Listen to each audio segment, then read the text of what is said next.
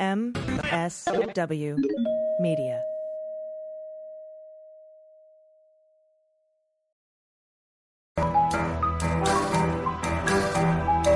The rule of law is not just some lawyer's turn of phrase. It is the very foundation of our democracy.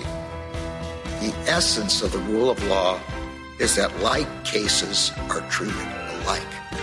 That there not be one rule for Democrats and another for Republicans, one rule for the powerful, another for the powerless, one rule for the rich and another for the poor, or different rules depending upon one's race or ethnicity. To serve as Attorney General at this critical time is a calling I am honored and eager to answer. So now it's cleanup on aisle 45 time. And for a long while yet, it is going to be cleanup on aisle 45. Hello, everyone. Welcome to episode 31 of Cleanup on Aisle 45. It's Wednesday, August 18th. I'm your co-host, Allison Gill. And with me, as always, is Andrew Torres. Woo! Allison, thank you. I am, as always, looking forward to our show for today. But first, we have to thank our new patrons who have supported us over at patreon.com/aisle45pod for as little as $1 an episode. That's right. So a sincere thank you to Andrew McManus. We have legal advice if ye have coin. And then we have do not take legal advice from a coin. The Legal Eagle is such a handsome beast. Can't wait for his guest appearance to discuss how his FOIA suit went. And Dan Turner is starting the Council of Dans. Yeah, and maybe I gave you all the excessively long names this week. Also, a big thank you to Laura L., to John F. Zoidberg, and to Alexis at the Unconscious Bias Project. That is ubproject.org, which is awesome. Like, if you have not taken an unconscious bias test, you definitely should. It's pretty revealing. So. Yeah, 100%. Thank you all so much for supporting the show. Again, patreon.com/aisle45pod. That's AISLE45POD. And now, on to the A block. Woo!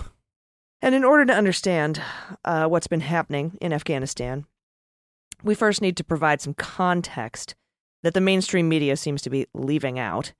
And this is pertinent to cleanup on aisle 45 because not only is Biden cleaning up the landmines left by the former administration, but the failures of the last 20 years. So this is like uber cleanup. It really is. So let's start with the policy decisions from the Trump administration, right? Something that is not being widely mentioned at all is the agreement that Trump and rapture-ready Christian dominionist Mike Pompeo made with the Taliban in Doha, Qatar. That was a deal that would enrage Republicans if it were made by a Democratic president. The agreement gave the Taliban a series of concrete and measurable gifts, including an Allied withdrawal down to 8,600 troops within 135 days, and then the rest out within 14 months.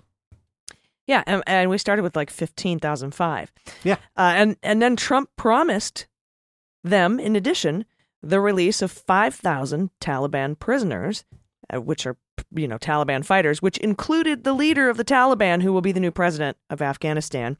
And the U.S. also committed to lifting sanctions on the Taliban, including travel bans, asset freezes, and an arms embargo.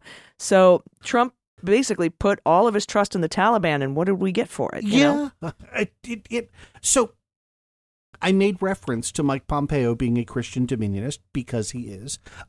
These are people who want to stoke conflict in the Middle East because they believe that that's how the earth will end in their lifetime. I wish I were making this up, right? So that they think there's going to be a global catastrophic war, and Mike Pompeo is the guy going, cool. That should terrify you into never voting Republican again. But we also need to look at what Trump did with regards to Afghanistan after he lost the election, right? Knowing that the decisions that he made would be inherited by the Biden administration, and knowing that, the whole I'm really the president isn't really a thing. So in November of 2020, as Trump fought his flailing battle to void the results of a presidential election, he signed an executive order mandating that U.S. troops leave Afghanistan by January 15th, 2021. And that completely sidelined the Afghan government. Yeah, they weren't at the table in Doha either. And according to the New York Times, as soon as the deal was cut with the Taliban and Trump, the Taliban actually began bribing Afghan fighters and security leaders to lay down arms, surrender, a plan that culminated in the Taliban taking city after city until they pretty much had a noose around Kabul, and until Biden made the call to withdraw our troops. Yeah, and let's not forget how the outgoing administration delayed giving security briefings to the incoming Biden administration as our good pal GSA Emily refused to acknowledge the Biden victory, right? And again, it doesn't have to be coordinated. When you're a member of the party that thinks government can't work, and then your motto is break shit on the way in and on the way out, right? It doesn't take much to live up to that. So we have Mitch McConnell slow walking the nomination of all of our intelligence leaders at the same time. Yep. So Biden was left with 2,500 troops, the Taliban moving toward Kabul at an alarming pace by bribing the Afghan army to surrender. I'm interested into where that money came from. It was just an untenable situation. But the question now remains how the Biden administration was seemingly taken by surprise with the quickness of the Taliban taking the capital. Even Biden said recently that the Afghan forces were trained and armed and ready to fight, and truly, genuinely thought the Taliban taking over was inevitable. But it also appeared that the Biden administration truly and genuinely didn't know the Afghan forces would just give up, lay down arms, and just flee the country. Yeah. And so in remarks on Monday by Biden, who has spent the last 24 hours in conference with multiple advisors, he told the world, look, he's the commander-in-chief. The buck stops with him. He laid out the problem that he inherited. He gave reasons why his administration didn't evacuate people sooner. Quote, some Afghans didn't want to leave because they were hopeful their country would fight for them, and also in part because the Afghan government and its officials discouraged us from organizing a mass exodus. The reason being that a mass exodus early would have caused the Afghan government to surrender sooner. Right? He did not address how the administration miscalculated the speed with which the Taliban occupied Kabul, but did suggest that regardless of when the exit happened, there would be problems, right? He went on to say that he will likely be criticized for his decision, but he's willing to take that criticism instead of passing the buck to yet another U.S. president. Yeah, and I mean, there's so much going on here. I feel like people are making a decision one way or another based on optics or based on what the mainstream media is presenting. But, you know, some people are acting like we've been there for 2 decades to promote women's rights. Some people are acting like we've been there for 2 decades to nation build. But that's not why we were there. Biden explicitly said we went in to get the people who attacked us on 9/11. We got them in 2011, and we should have gotten out then. But, the humanitarian crisis for women and children is very real, and my heart breaks. Yeah. Seriously. Yeah, no. But I don't think that can or should continue to be addressed with the use of military force. No, whenever you have destabilized a region, and I think it's safe to say that you and I were on the opposite side of all of these wars dating back to 2001. Whenever you have overwhelming military force and nothing else, that's going to cause a power vacuum when you pull out, right? Like that at some point you have to make the decision to say, okay, we're going to ramp down and get out, knowing that the consequences of that is it's going to destabilize the region, because the only thing keeping it up is, your troop presence, and at some point the costs of that exceed the benefits. So look, go ahead, please. Yeah, no, I was going to say it is a disaster. Yeah, it is, and we shouldn't mince words on that, right? Like, and we're not, and we're going to be observing how President Biden handles this. I'm sorry, please. Go ahead. Yeah, no, I mean, he did say, hey, I'm the commander in chief. I wasn't expecting him to give us the background on the Trump-Doha agreement in the comments and in his comments to the world. I should say the nation, but the world, as he did. And I was hoping he would address, there was a failure somewhere, and first we're going to fix it, and then we'll figure out where the failure is. But he didn't really. He kind of acknowledged the failure. He did acknowledge that this went way quicker than we thought, but he didn't say why. Neither did anyone at the State Department or Pentagon when they did their press conferences following his comments. But I mean, he did repeat over and over again, he's not going to send American men and women to die, break families, create horrible injuries and illnesses that will result in the amount of veteran suicides we have every day. He's not going to continue to do that. So I thought it was good that he is the first president in the last 2 decades to acknowledge that this kind of nation building, which is not why we were there, is apparently a giant waste of money. Yeah, I mean, the reality is, when you have a mismatch between the Afghan government and the Afghan population, right, it puts you in a position where the alternatives are keep the war going while losing support of the folks who are there on the ground. I mean, that, we have seen what that looks like in terms of both an ostensibly organized and unorganized withdrawal. There are not a lot of good options here. And again, that does not excuse the administration. It does not mean that we will not hold them accountable for their decisions. It does mean I'm shocked, and I guess I shouldn't be, but I'm shocked at the media coverage that is sort of completely devoid of context. And I think that is, there's always more play in, taking the popular guy down a peg rather than, asking for nuance. So I'll leave it at that. And now, now that the former guy is out of the White House, they're desperate for clicks and sensational news. This is a sensational situation. Don't get me wrong, but a lot of the Afghans I saw today didn't seem to be saying, "What the fuck is Biden doing?" They seem to be saying, "Where did our president go? Yeah, right. Why did he lay down arms? Why did Ghani leave? Why did they abandon us? Why did our government abandon us?" And we are moving, in an expedited fashion to get out our allies, NGOs, SIVs, as many people as we can, move them to safety. And we've got about 6,000 or 7,000 incoming to help with that. That effort. But Biden has said once that's done, we're gone. And we can't fight a civil war for a country whose government refuses to do it. You said it better than I could, so I will just say I agree. All right. Well, we have a lot more to get to. There's a lot more cleanup going on behind the scenes. I know that this Afghan story is really out front right now, but there are other things we need to talk about, and we're going to do that right after we come back from this break. Stay with us. Hey, everybody. It's Allison Gill for Cleanup on Aisle 45. I hope everyone's been having a great summer. Things you want to do: evening swims, popsicles, dog belly rubs. Things you don't want to do: overpay for home and auto insurance. Policy Genius can help look for similar coverage to what you have now, but at a lower price.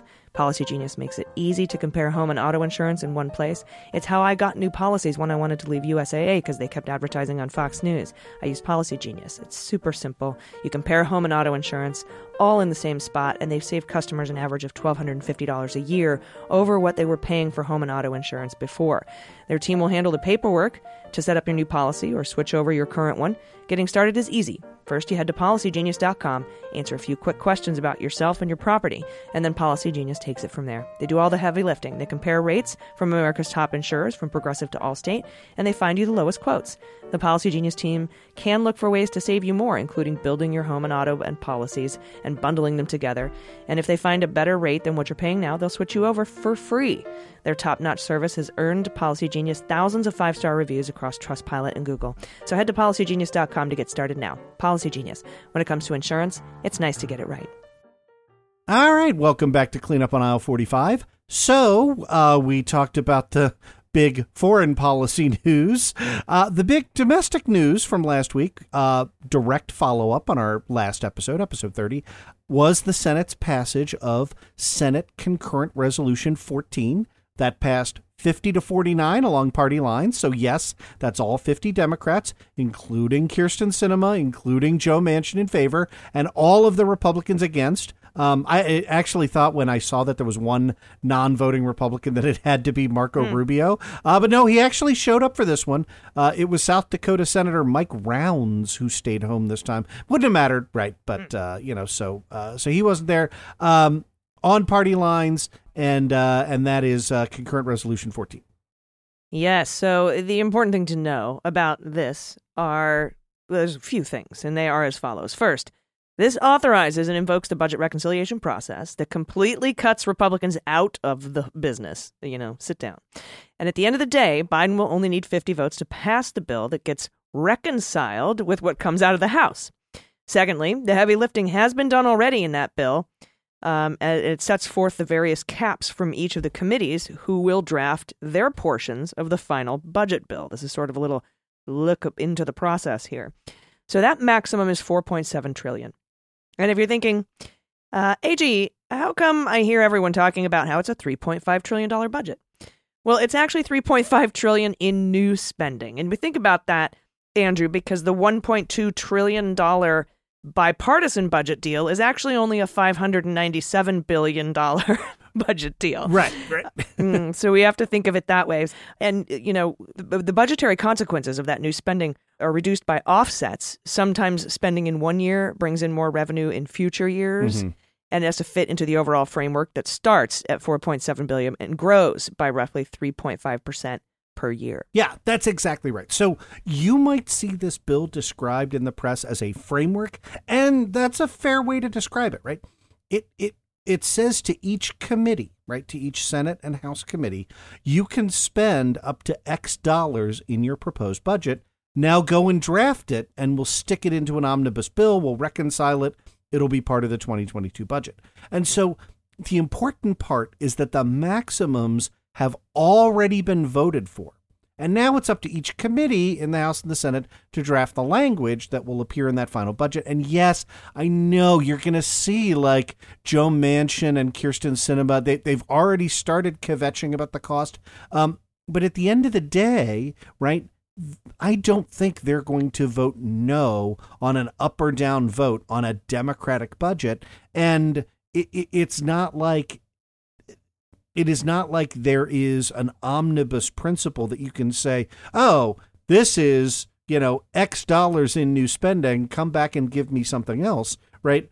You would have to line item and sort of nitpick through everything. So I think the hard work got done already. That's my view. Yes, and we do hear these things in the House about moderates saying they're not going to sign the reconciliation until they get the bipartisan one, and progressives saying they're not going to sign the bipartisan one until they get they'll sign it. It might be a little bit less than originally planned. But that being said, this is a fundamentally progressive framework, both in terms of the amount of spending and in terms of revenue and the things that are in it, right? Let's start with the spending side, which fills in many of the gaps that were cut from the bipartisan infrastructure bill, so-called soft infrastructure. The stuff that the Republicans wanted to leave out, they would never vote for, like $726 billion for universal pre-K for 3- and 4-year-olds. $726 billion. Yep. That's more than the bipartisan bill has in new spending, right, all told. And also childcare and working families, tuition-free community college, funding for historically black colleges and universities, and expansion of the Pell Grant for higher education. That's what that 726 covers. $107 billion to address, quote, lawful permanent status for qualified immigrants. Awesome. $135 billion for fighting forest fires. Do you think they got us some rakes for us in California? Yeah. Reducing carbon emissions, that this 135 chunk goes for as well, and addressing drought concerns. $198 billion for clean energy and $332 billion for public housing and community land trusts. That's just massive amounts of funding. Yeah, it really is. So if you're a curmudgeon, or if you need to score points with moderates, you can point out that defense spending continues to be just egregiously large, right? Like the cap in this bill is $765 billion. That is up from the $733 billion in the 2021 bill. And when adjusted for inflation, it's higher than at the height of the Reagan administration, the Cold War. So look, like there's still plenty to gripe about in terms of long-term change. But I think it's equally important to note that like this is not only a move in the right direction, but alongside the spending are the descriptions, the allocations of where the money is going to come from. The infrastructure bill was mostly revenue neutral, right? It included no new taxes. This bill is going to raise taxes on individuals, on businesses that need their taxes raised. And I'm glad that our party is ready to take the fight to the people on that, right? That we've given up that like all taxes equal bad. Yeah, and not even in some cases here, not even raised, just bring it up to where the rest of us are. And independent analysts agree that the tax measures proposed in the framework really do live up to Biden's promise not to raise taxes on families making less than $400,000 per year. Instead, it raises money by undoing the idiotic giveaways of the last administration, what I was referring to, giveaways that we saw did nothing for economic growth, but provide windfalls for the ultra wealthy, right? Oh, they're going to take that money and hire new workers and spend it on stuff because Reaganomics totally works. No, they hoarded it, right? They put it in dividend. So, for example, the corporate tax rate was 35% from 1994 to 2017 until Trump lowered it from 35% to 21% in 2017. Biden's proposal is to increase it to just 28%. Meet you in the middle, Republicans, alongside a new accounting measure that would impose a minimum tax of 15% on book income. It would also revert the top tax bracket from 37% to its pre-Trump level of 39.6%, a 2.6% increase, a move that would affect less than the top 1% of taxpayers, less than. And finally, the framework removes some preferential treatment for capital gains instead of treating gains on assets held for more than 1 year as ordinary income tax, right? As ordinary income, for to be taxed. And I mean, these are all, in my view, pretty. I mean, they could be a lot more progressive. Yeah, that's right. Like it is.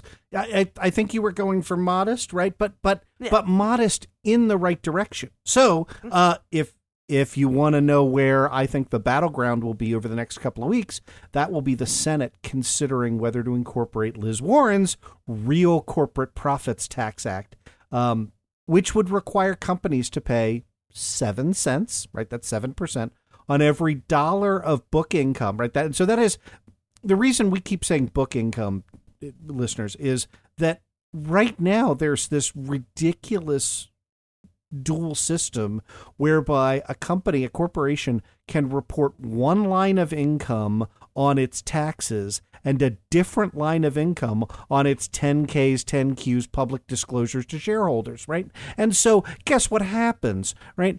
Supremely profitable companies are incentivized to report, oh, no, we're dead broke to the IRS. But if you said, oh, no, we're dead broke to your shareholders, your stock price drops. So they tell the shareholders, yeah, we're making a shit ton of money. And at some point, right, Liz Warren's kind of stood up and was like, look, just pick one, right? Are you going to tell your shareholders you're broke and risk the drop in your sales price? Okay, fine. If the evidence supports that, great. But no more pleading poverty to the IRS while telling your shareholders how rich you are. Anyway, so if you have booked income over $100 million in your disclosures to your shareholder profits, right, that would impose a 7% tax on income above that $100 million.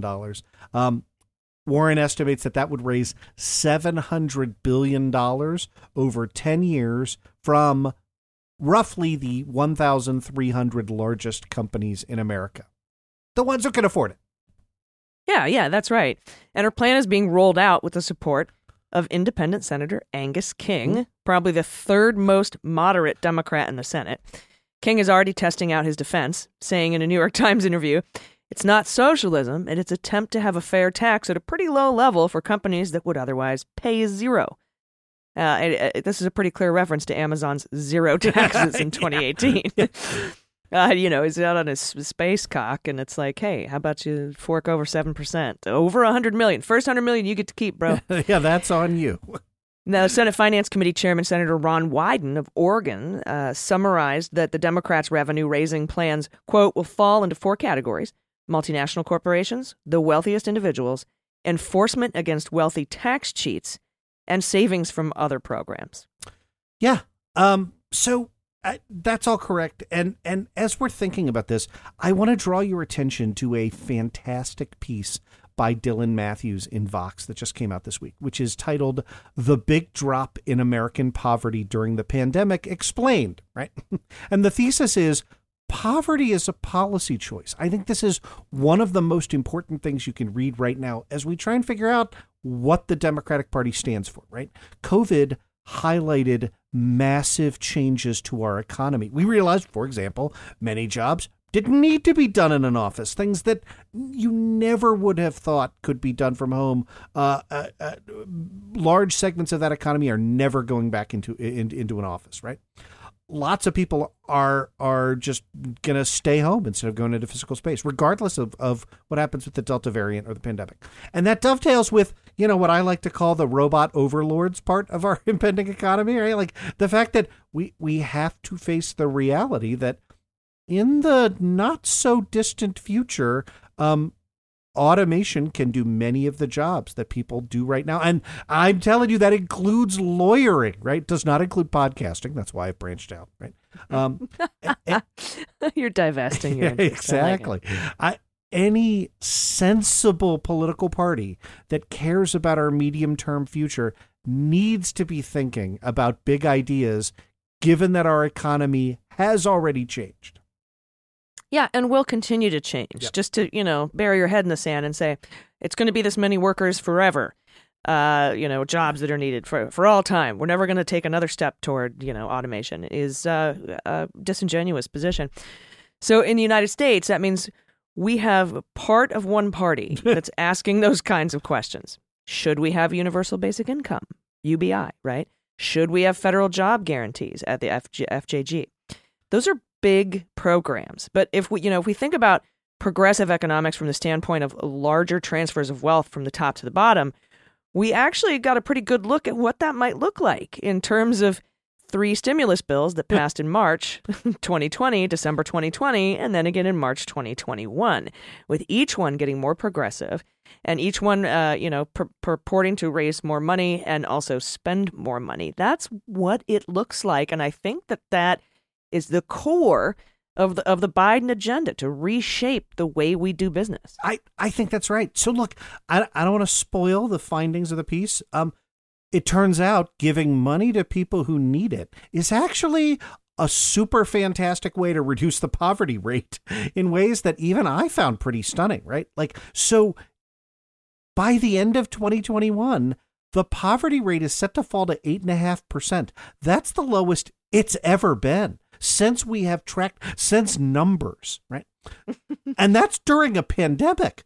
The black poverty rate is cut almost in half, from 20.4% to 12.1%.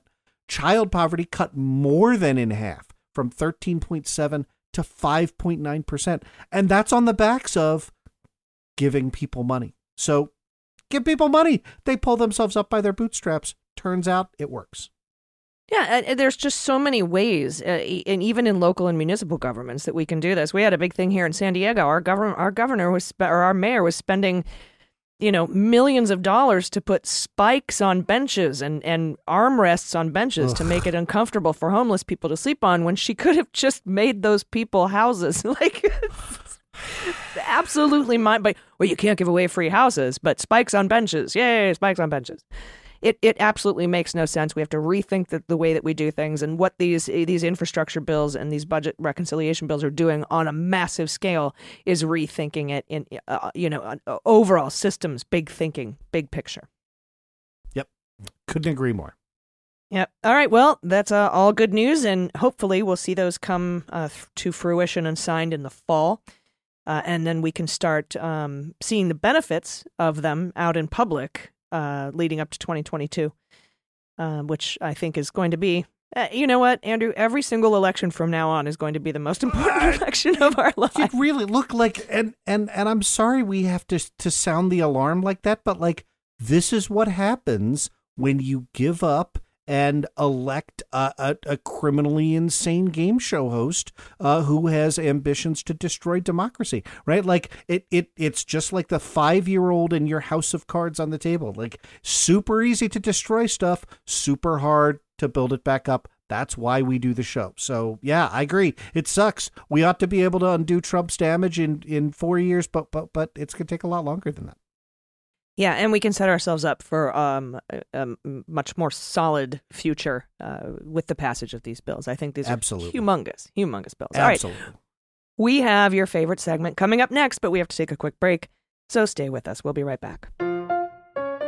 Hey everybody, it's AG. This is Cleanup on Aisle 45, and this portion of the podcast is brought to you by Feels CBD. CBD isn't about what you feel, it's about what you don't feel, like stress and anxiety and pain. If you haven't tried CBD, I highly recommend it. It's safe, organic, and it's been really helpful for me with pain relief, nervousness, and insomnia. Feels is a better way to feel better. Feels is a premium CBD that will help keep your head clear and feel your best. It's hassle-free and delivered directly to your door. CBD naturally helps reduce stress, anxiety, pain, and sleeplessness. There's no hangover or addiction. Feels has helped me feel more calm, less sore after workouts. It's helped elevate my mood, helps me not have that just quick reaction to things. I'm real chill about stuff, more relaxed. I just sleep better too. Just place a few drops of Feels under your tongue and you feel the difference within minutes. The thing to remember about CBD is finding your right dose, and that's very important. Everyone's dose is different. In fact, Feels offers a free CBD hotline to help guide your personal experience so that you'll find the perfect dose. The Feels customer service team is awesome, and they're dedicated to making sure you get the best use of your CBD. Joining the Feels monthly membership makes your self-care easy. You'll save money on every order, and you can pause or cancel anytime. Super simple. Start feeling better with Feels. Become a member today by going to feels.com/cleanup, and you'll get 50% off your first order with free shipping. That's Feels, FEALS.com/cleanup to become a member and get 50% automatically taken off your first order with free shipping. Become a member today by going to feels.com/cleanup, and you'll get 50% off your first order. Feels.com/cleanup. You'll be glad you did. Everybody, welcome back. It's time for your favorite segment and mine, Comings and Goings. First up, we welcome another Republican as senior staff to the bipartisan 1-6 Commission. We talked about him.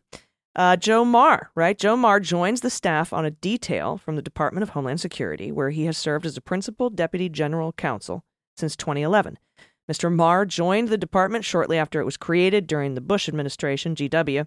Mr. Maher also served in the Office of the Solicitor and at the the Office of the Solicitor at the Department of Labor. I thought those were two different jobs. No, it's just such a long title. It's one job.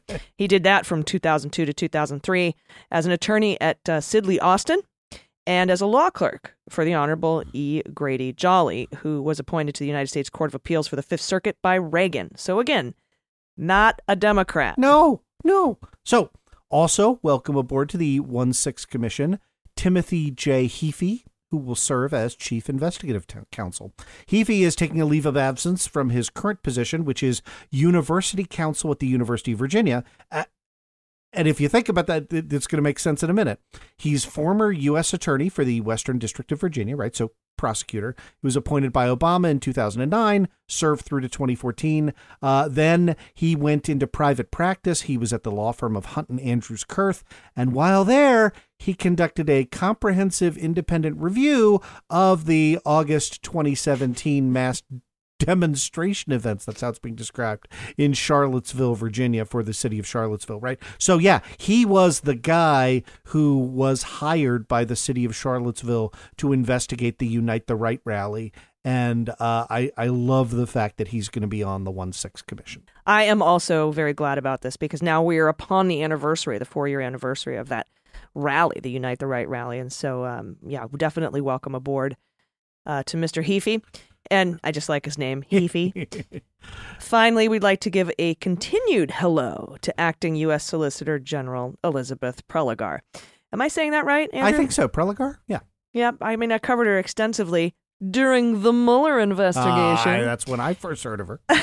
Last week, President Biden announced he was nominating Prelogar to take over the role permanently she's been acting. If confirmed, she'd become only the second woman ever to hold that position. Yeah, and as we've mentioned before, the Solicitor General is the lawyer who argues on behalf of the government in federal court in litigation, right? Who decides when to file amicus briefs. It is often a very high-profile position, right? So past Solicitors General include Elena Kagan, Ted Olson, Walter Dellinger, Seth Waxman, but, also Noel Francisco, Ken Starr, and Robert Bork. So look, it hasn't always been great, okay? Elena Kagan, I've heard of her. Yeah. Prelogar is no Ken Starr, though. She's a veteran appellate attorney who has been in the acting role, as I said, since January 20th. Happy birthday to me. And previously served as assistant to the Solicitor General from 2014 to 2019. You likely remember her name, as I said, from her service as Assistant Special Counsel to Bob Mueller during the investigation into Russian election meddling from 2017 to 2019. Prelogar was part of the team that put together the case against former Trump campaign chairman Paul Manafort, a successful case. Yeah. I know he's not in prison right now, but it's not because of they didn't do their work. Word has it that she drafted principal sections of the Mueller report, which is interesting. I wonder if it's any of the obstruction of justice stuff, but no, probably Manafort stuff. Yep. So look, Prelogar graduated with a JD from the only law school that matters. She clerked for Merrick Garland when he was on the U.S. Court of Appeals for the D.C. Circuit. That's usually a springboard for clerking for the Supreme Court, which she did twice, once for Ruth Bader Ginsburg, once for Elena Kagan. She then went into private practice and at the same time taught a class in Supreme Court and appellate advocacy at Harvard. And so if it sounds like I'm a little bit jealous, I have not even told you yet that she is just 40 years old. Mother effer. Yeah, I know. You effing... I was feeling good about myself and my accomplishments today, and then I had to write the Prelogar segment. But no, it's good. It's good. I'm glad this is... We're bringing out our best and brightest, and it's not me, and that makes me sad. I know. She's 40. Dude. All right. Well, if you're thinking that makes her a legitimate potential Supreme Court nominee, you'd be correct. Yeah. Solicitors General who have gone on to be nominated to the Supreme Court include Elena Kagan, Bork, and Thurgood Marshall. Ronald Reagan's Solicitor General, Charles Freed, went on to serve on the Massachusetts Supreme Judicial Court, their state Supreme Court. So this is yet another high-profile job being done by a high-profile, highly qualified woman, and I couldn't be happier about it. I'm very excited. There are some cases I wish she wouldn't be arguing. Yeah. But it is her job to argue those cases on behalf of the government, and she will do a stellar job. Yeah, and this is one more reason. I mean, we say this every week, but it's one more reason. If you truly care about social justice, if you truly care about social equality, that you can disagree with decision, you have to be happy with the directionality of the Biden administration, right? But to throw cold water on that, because that's my job, I did turn back to the Washington Post's Biden appointee tracker, right, which we talked about 15 episodes ago. I need to tell you, there are 237 high-profile positions that require Senate confirmation for which there is still no Biden nominee, right? So in terms of confirmation, it was close a couple months ago, but by August of their first terms, Obama had confirmed 293 appointees, Bush 283, and Trump 116. Biden is just narrowly leading the laziest, most incompetent administration in history with 127 confirmations, right? So look, hopefully the recess gives the administration some time to identify folks like the chief financial officer for the State Department, general's counsel for the Air Force and the Army, the undersecretary of the Navy, assistant attorney general for the civil division at the Department of Justice. And many of these are frontline positions, and we've got nobody yet. Well, I think I'm going to try to give Anthony Blinken maybe a loan for $16 million and see if I can be Undersecretary of the Navy. Couldn't hurt. The old days. Cock. Good old cock. It's a cock history. Yeah, but, we also have to keep in mind that the Senate, Mitch McConnell was filibustering getting the power agreement and all this bullshit. McConnell. We got that. We got it. McConnell. Yeah, all right. But it is hard work. to do without a full team. We did get a big batch of confirmations last week, though. So we also wish a warm cleanup on aisle 45 welcome to Damon Smith, who was confirmed by the Senate as General Counsel, Department of Housing and Urban Development. Woo! I don't think he's going to buy any $30,000 dining room tables, but we'll see. To Taryn Williams, Assistant Secretary for Disability Employment Policy, Department of Labor. Jennifer Moffett, Undersecretary for Marketing and Regulatory Programs, Department of Agriculture. Alejandra Castillo, Assistant Secretary for Economic Development, Department of Commerce. Andrew Light, Assistant Secretary for International Affairs, Department of Energy. Gil Cisneros, Undersecretary for Personnel and Readiness, Department of Defense. And former Senator Ken Salazar, as we all know, of Colorado, who was confirmed as the ambassador to Mexico. Woo! Welcome aboard, everyone. And finally, the Presidential HIV Council welcomes the first trans black woman to its ranks. Her name is Tori Cooper. She began her work 20 years ago, working on a CDC program called Sister to Sister, adapting the HIV risk reduction program to meet the unique needs of trans women. God, I love that. I know. And she's now the Director of Community Engagement for the Human Rights Campaign Transgender Justice Initiative. And Biden has appointed her now to serve on the Presidential Advisory Council on HIV/AIDS, bringing her 30 years of experience over. And, of course, her voice as a black transgender woman. Yeah. So file that one 3 years from now when, your friend reading the Jacobin mag tells you that there's no difference between the two parties. This absolute Tori Cooper would have been arrested in a Trump administration. And here she's on the Presidential Advisory Council. So welcome aboard. But I got to tell you, get to work. Yeah, 100%. This was a good comings and goings today, Andrew. Yeah. Lots of folks. Yeah.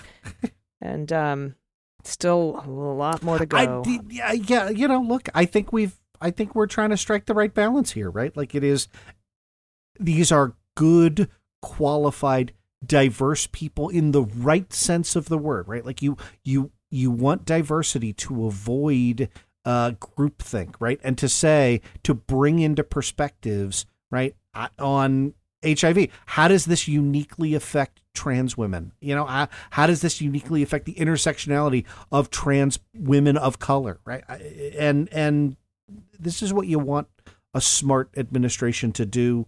They're doing it. I wish they'd do it a little faster.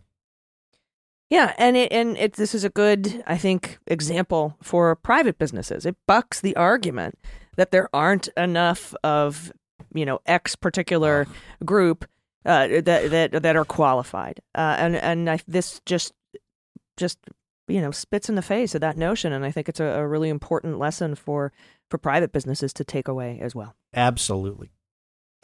All right. Well, this has been a great show. It's been a good show. It's been a great show, Andrew. Well, it's always a great show for today. me because I get to hang out with you. So, hey, right back at you. And I just want to thank our Beans patron named Moss, who, when I was in LA this weekend, hooked me up with a 9-year-old bottle of single malt. Ooh, Mossberg. I like it. Yeah. And I haven't tried it yet, but I have it here, and I'm excited. And thanks to all our patrons. I'm 30% Scotch by volume, so